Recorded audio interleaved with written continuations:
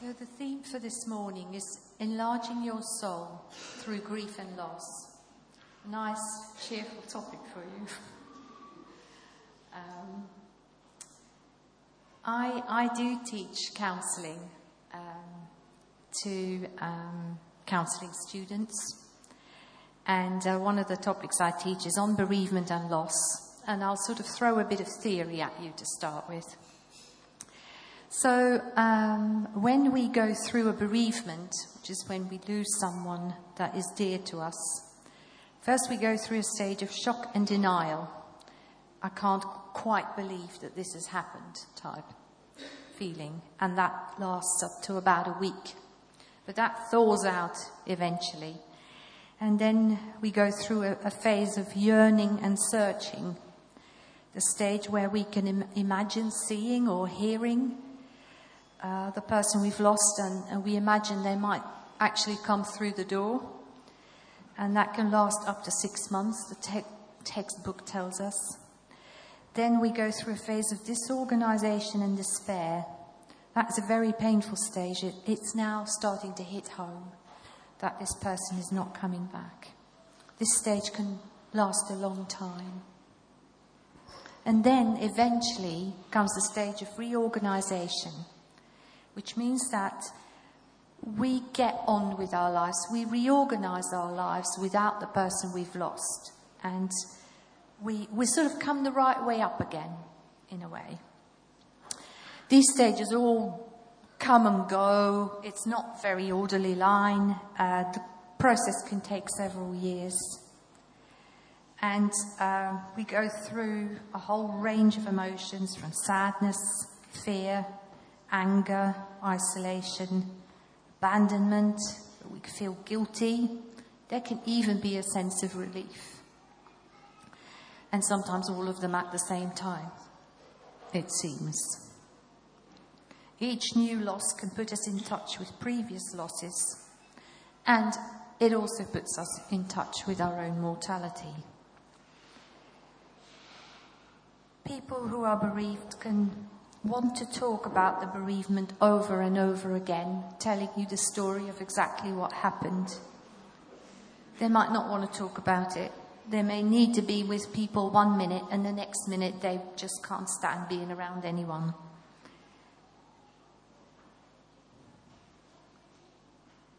It's an individual journey. There's no right and wrong. The loss never disappears, but in time, it's like a hole, and we start building a life around it again. Until recently, it was a popular belief that children needed to be shielded from the grieving process, as they were thought not to be aware of what was going on, and that they wouldn't be able to handle it. We now know better. In the last 20 years, I would say, a lot of services have sprung up to sort of help children with bereavement. Children have a very fine-tuned radar. As parents, we often think they don't know what's going on. Quite often, they know exactly what's going on. And if the parents grieve in isolation, to protect the children with the best possible motives, children will in fact then have to deal with their loss on their own. It's better to speak openly about the grief and loss in the family, and even at times cry in front of them, because it helps them to know that they can have permission to grieve too, and it helps them to know that what they're feeling inside, they see that sort of mirrored in what you're feeling, and it sort of validates what they're feeling as well. If you or your relatives are struggling, please get help. If you feel it's too big for you, you could go to your GP, look at counselling services in the area. Schools are now very good at a lot of schools have counselling services, can help primary age children or junior or secondary age children with their loss. And if you have a need and you don't know where to go, you can contact me and I'll try and put you in the right direction. West Kent Crew's there's a bereavement service, a local bereavement service, very sadly, through reorganisation, that's had to shut down for the moment. So hopefully they will reopen soon. But for the moment, there is no cruise in the local area. That's the sort of the more theoretical side over. Thinking about it more from a spiritual angle, loss, all of us, if we're blessed with a good lifespan, will experience substantial losses. It's not if, but when. We are social creatures. We were made for relationship. And the pain of loss is the price we pay for loving and having loved. I've had many blessings in my life, but I have lost some of the losses I was thinking about, no, just sort of writing them all down. I've lost both parents, a sister-in-law, uncles, aunts, cousins, neighbours, a friend, relatives through dementia, children leaving home and living independently, a dog, more than one dog, redundancy, and also loss of health and loss of youth.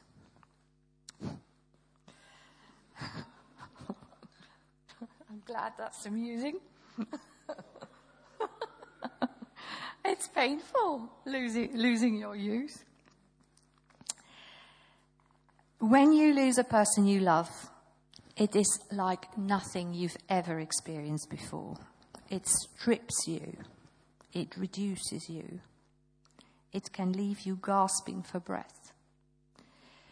When I lost my mother in 2000, I read a little book by C.S. Lewis called A Grief Observed. And I went back to it in preparing for this talk. I read it again.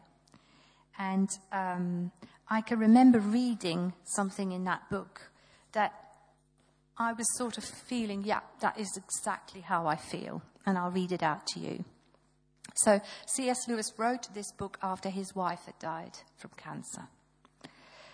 No one ever told me that grief felt so like fear.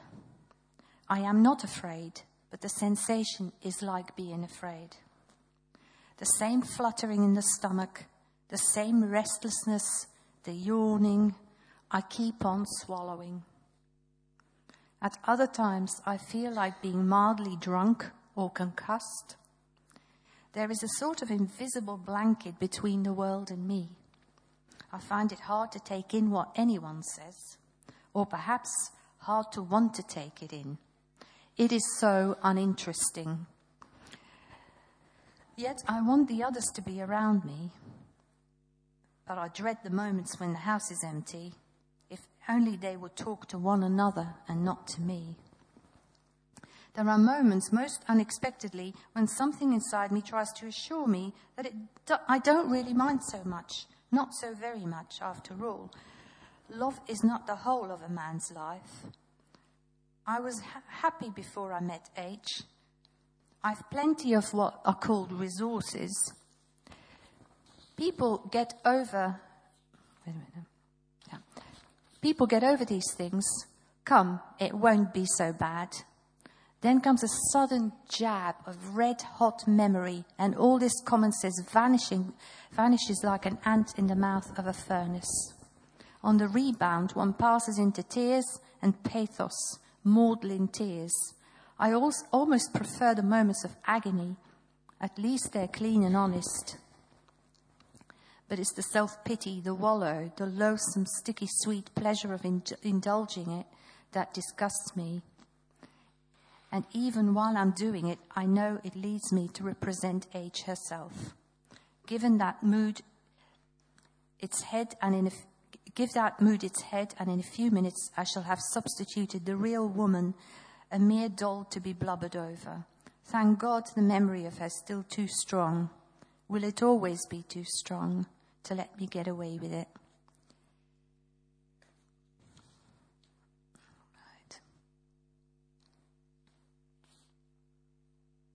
I've now lost my track, so, And this brings me back to the psalm that we were reading out. In verse 3, the psalmist says, "My tears have been my food day and night.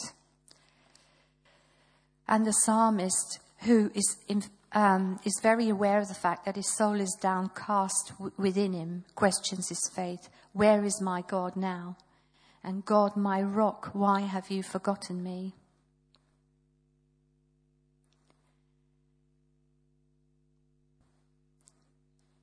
I'm coming back to C.S. Lewis now. He's asking himself that question. Where is God? Meanwhile, where is God? This is one of the most disquieting symptoms.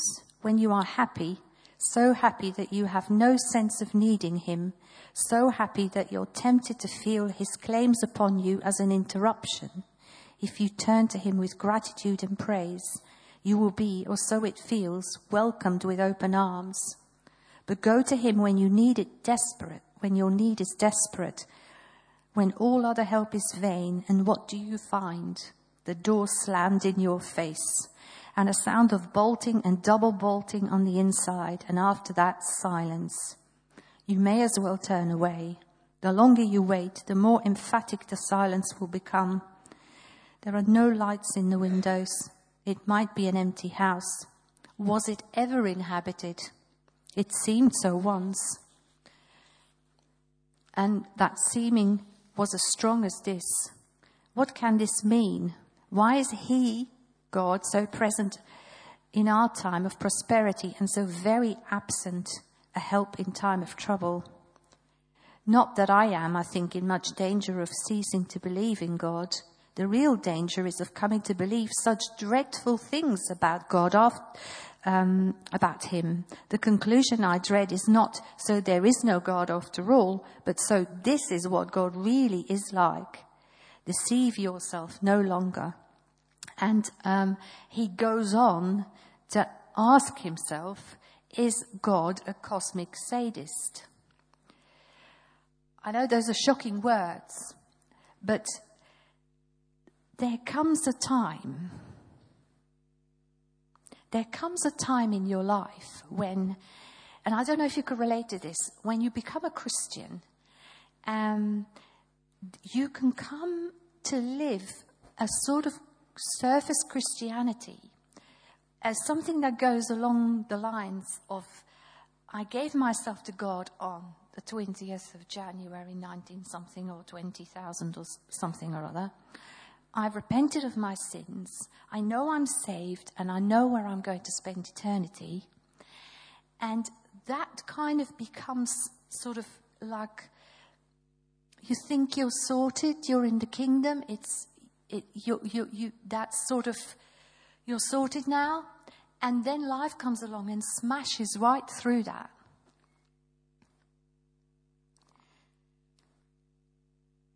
I spent many years hoping and praying that my mum and me would become closer.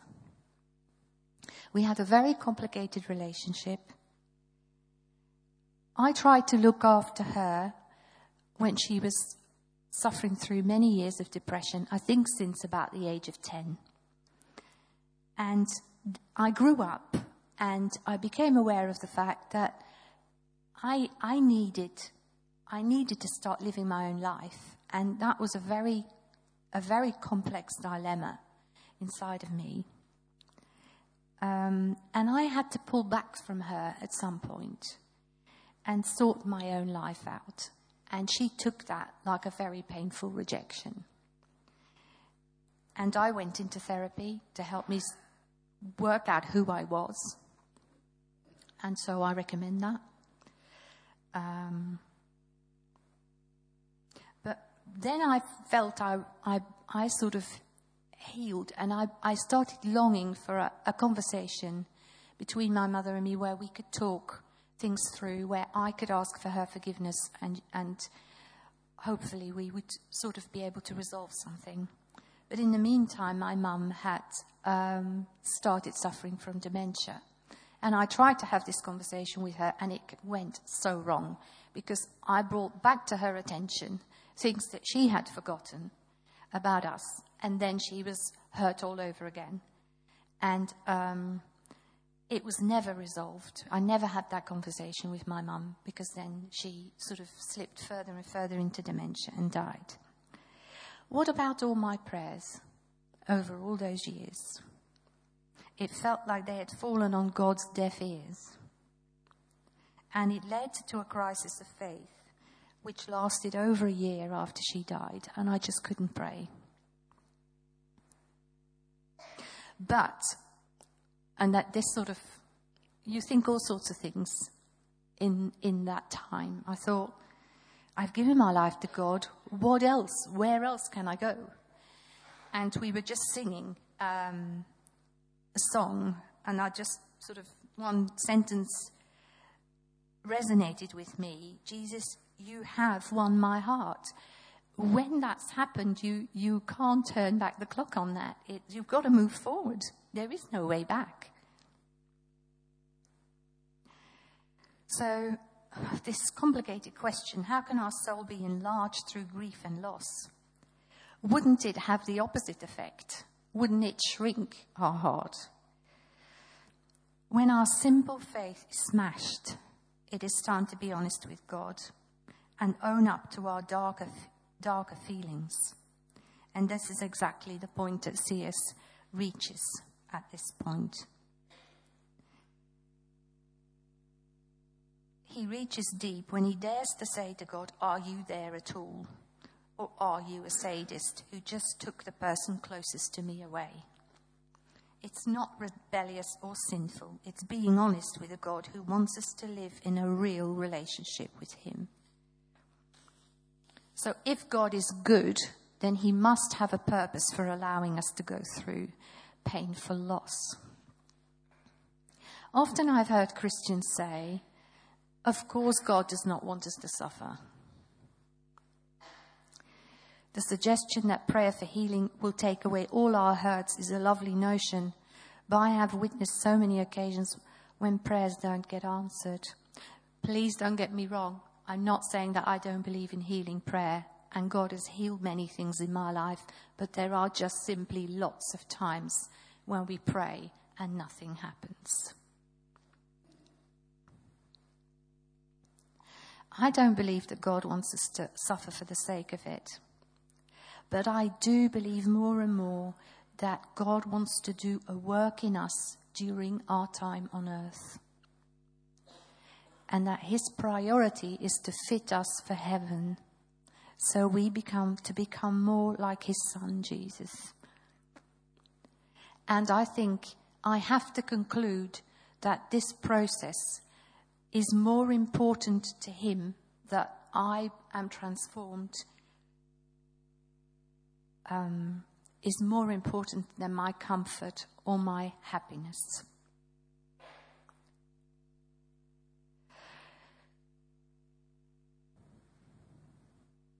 Hebrews 5 talks about the fact that as Christians, there comes a time when we need to stop being fed on milk and become mature, take in solid food. And I think that's what this is all about. I'd like to go back to verse 7 of the psalm that Jess just read out. Deep calls to deep. I can remember a time when I was feeling very low and felt very abandoned by God. I'd been made redundant. And I found these words in the Bible, probably at about 2 a.m. in the morning. And it made so much sense to me. I was in a deep, dark place, but no place is too deep or too dark for God. He is not afraid of the darkest places. He wants to meet us on our road to Emmaus and listen to our heartfelt agony. The psalmist goes through the process of grieving. He tells God how he feels. He asks God heartfelt, honest questions. God doesn't mind. In fact, I believe he welcomes it. The psalmists often seem to alternate between expressing their desolate state, questioning God, and then remembering his goodness. And it seems to sort of go that they need to sort of go through those three phases over and over again. And I can recognize that pattern for myself as well. Because the psalmist is so honest with God, instead of thinking, I shouldn't be feeling like this, I shouldn't be questioning God, he's able to work through all his grief and doubts with God. This helps him not to be consumed with disappointment, bitterness, and envy. He's able to remain in relationship with God. The heart of Christianity is that the way to life is through death. The pathway to resurrection is through crucifixion. And I was thinking again, what does this mean for me? I think that through the experience of losses in our lives, our more naive self, and I don't know if you've ever felt like that, but growing up, I just imagined somewhere in a naive part of me that my parents were always going to be there. And then you realize that that's not the case. So the more naive part has to sort of shatter. And through the power of the resurrection in our lives, the Holy Spirit, he doesn't leave us there. He deepens us. He stretches us so we can become more whole, so that something grows in its place of this shattering, but it's a sort of more solid, honest, realistic part of you. And it's a painful process, this weaving of this more realistic self. But if we stay in relationship with God, then it does happen. God promises that He won't put us through more than we can handle. But I have heard many people say, and I felt that myself, you think, really? It doesn't feel like it. But I think it is what I believe that this is because we think we know what we can handle, and God knows what we can handle. So there have been times where I have gone through experiences where I think, God, I can't handle this. And I've almost been surprised by the fact that I have survived it. I love that jumping to Job now, that Job and his friends ask so many questions of God, and in the end, the answer that comes is, where were you when I laid the foundations of the earth? I love that because it sort of like feels enough. It's weird because it shouldn't be. You should say, that's not what I asked you, but somehow I feel comforted by it. I feel, yeah, it's okay. I can trust God without understanding. That's basically what He says. I'm so much bigger than you. Just trust me. I know what I'm doing. And that's where the psalmist comes to when he says, hope in God, for I shall again praise Him, my help and my God. And so after the difficulties of losing and the pain and everything else, I can return to God. I can say I don't understand any of it, but here I am. This talk may have touched some painful sort of memories for you, or other, you may feel a bit undone. If you do, and you would like prayer, then there will be, I believe, prayer available during communion on the left-hand side of the church, and there will be people there to pray with you. Thank you.